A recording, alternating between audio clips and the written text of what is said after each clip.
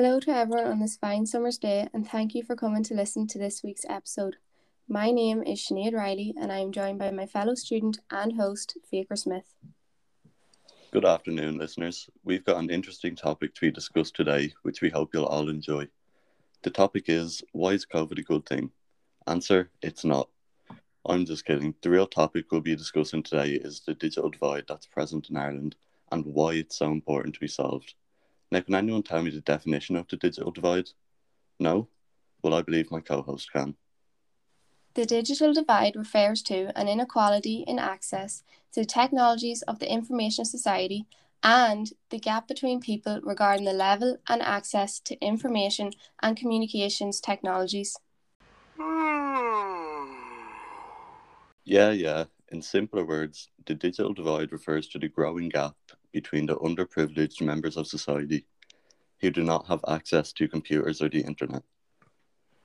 Examples of the digital divide are if you don't have any electronic gadgets at home, no access to broadband in your household, or having very slow broadband at home, which results in your movie buffering right as it gets to the good part. So annoying. These problems are all due to the digital divide present in Ireland. You may be wondering why we are discussing the digital divide now. Is this a new thing that we just found out about? In actual fact, the digital divide has been present for many years. No one realised it properly existed until we got thrown into our current pandemic situation, and it's all thanks to someone eating a bat. Ah yes, I'm sure you've all heard that ridiculous rumour by now. Or is it?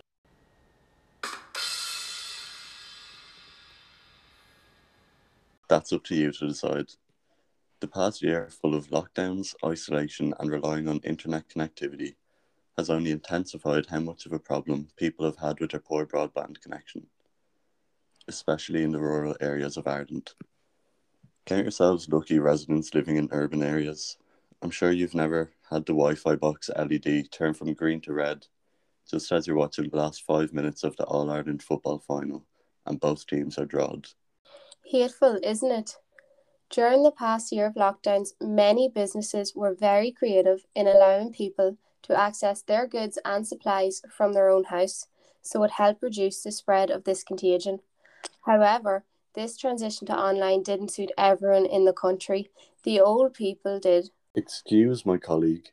What she meant was that the older generation have found this transition to be quite difficult. The safest way to order your groceries was online, and they would be delivered to your doorstep without even having to leave the house.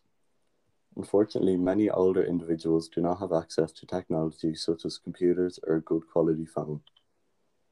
If lucky enough to own this technology, many don't know how to work these gadgets, and those living in areas of unreliable broadband couldn't participate in online shopping. This resulted in many more people leaving their homes and risking their health, all because of a roast dinner. I know roast dinners are to die for, but not literally. Similarly, the mobile service is often unreliable in rural areas of Ireland. Isolating elderly people found it difficult to contact friends and family throughout the lockdown, leaving them very lonely. These problems could have been avoided if there was no digital divide present in our country. Certainly, they could have been.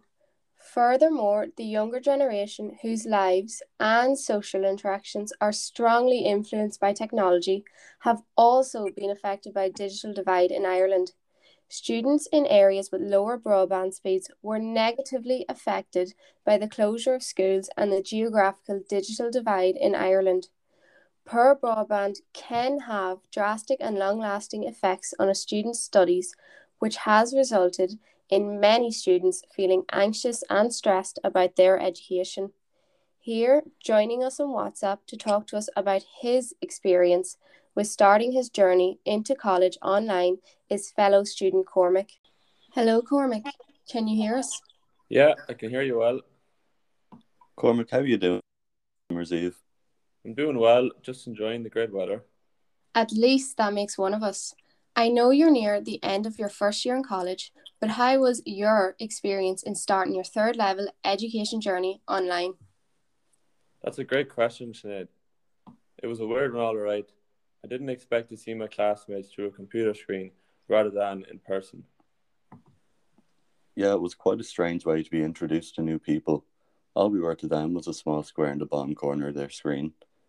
It's hard to believe we had to rely on Wi-Fi for our education. It came with its fair share of troubles. Cormac, did you have any trouble with your broadband connection while completing college work? I sure did. Living in rural Ireland, I've had plenty of issues with my internet. There have been many times where I had to join live lectures, then I get disconnected, and because of my bad broadband, it's very frustrating. Now, Cormac, doesn't that affect the education you're receiving online?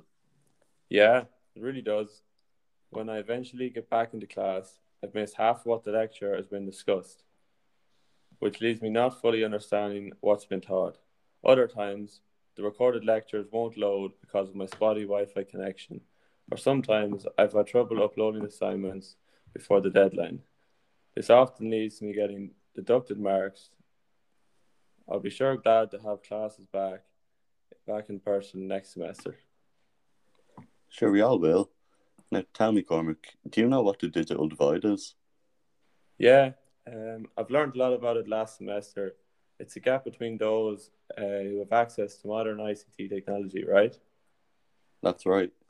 Now, I know you've been well affected by the digital divide in Ireland. Has your family been affected as well? They obviously haven't got the best broadband connection either. Not that they know how to use it as well as I can.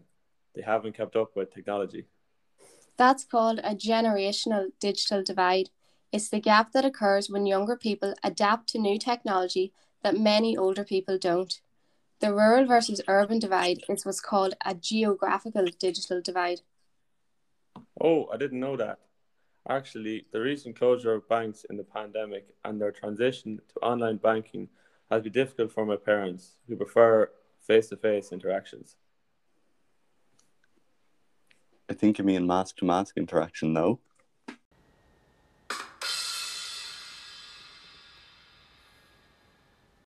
Hello? Cormac, are you still with us? Must have got disconnected, Sinead. Typical Wi-Fi problems. That brings us smoothly onto our next point of what actually is broadband and why is it so essential? Broadband is a high-speed internet connection that lets us enjoy everything the internet has to offer. Broadband allows us to navigate our way through the digital age, from use of internet for shopping, education, communication, saving and spending. Honestly, I don't know how people back in the Stone Age completed day-to-day tasks without the availability of Wi-Fi. We certainly are a bunch of Wi-Fi dependent individuals. Even more so now that the pandemic has amplified the amount of internet we use for everyday tasks. Sure, I bet we couldn't even complete any day-to-day task without relying on our broadband. Speak for yourself. You'll be glad to know that I drove to the studio today without the use of Google Maps, and I didn't even get lost. Geez, that's the first. I'm sure many residents in rural Ireland have drove plenty of places without searching the route beforehand, as they didn't have a broadband connection which is up to standard. This is why we need solutions for the problem sooner rather than later. Well then, it's a good thing that there's a plan already in place to solve this problem. The plan is called the National Broadband Plan, and it aims to deliver high-speed broadband to every household and business in rural areas over Ireland in a 6-phase plan. The National Broadband Plan will connect 146,000 kilometres of fibre to over 500,000 homes. Some of you may be wondering, what exactly is fibre? Well, fibre is a type of high-speed broadband which is arguably the most reliable and future-proof connectivity technology in the world today. Fibre will allow you to stream your favourite films in ultra-high definition, participate in online gaming, and back up your work and personal databases onto the cloud. Essentially, it gives you the power to do all the things you need to do on the internet, just faster and more reliably. To a lot of our listeners, that was probably an information overload. You're probably wondering if fibre would benefit you at all. Short answer, yes. Fibre broadband will improve in-home entertainment, including media streaming, Give you access to online educational tools and courses, enable remote working, meaning reduced commute times, and increase productivity. And reduce cost packages that bundle mobile, broadband, television, and home phone together. That sounds like a bargain to me. All you rural residents out there must be excited. Now that includes you too, Sinead, right? Yes, it does indeed. Although I go to college here in Maynooth, I have lived in rural Ireland my whole life and I've had plenty of problems with my Wi-Fi connection over the years. I have noticed the National Broadband Plan is underway in my area. There has been many days I've seen the electrician companies putting up new lines and connection boxes for the fibre rollout. With the National Broadband Plan being underway, I've only to deal with the spotty Wi-Fi connection, random disconnections, and buffering TV shows for only a couple more months. Thank God. I'm glad to hear that, Sinead. That definitely sounds like a good solution to the digital divide.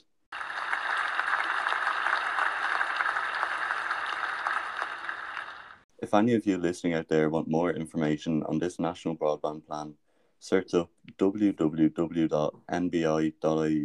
as all is explained there. I'm sure there are many more solutions to the divide. Have you got any in mind?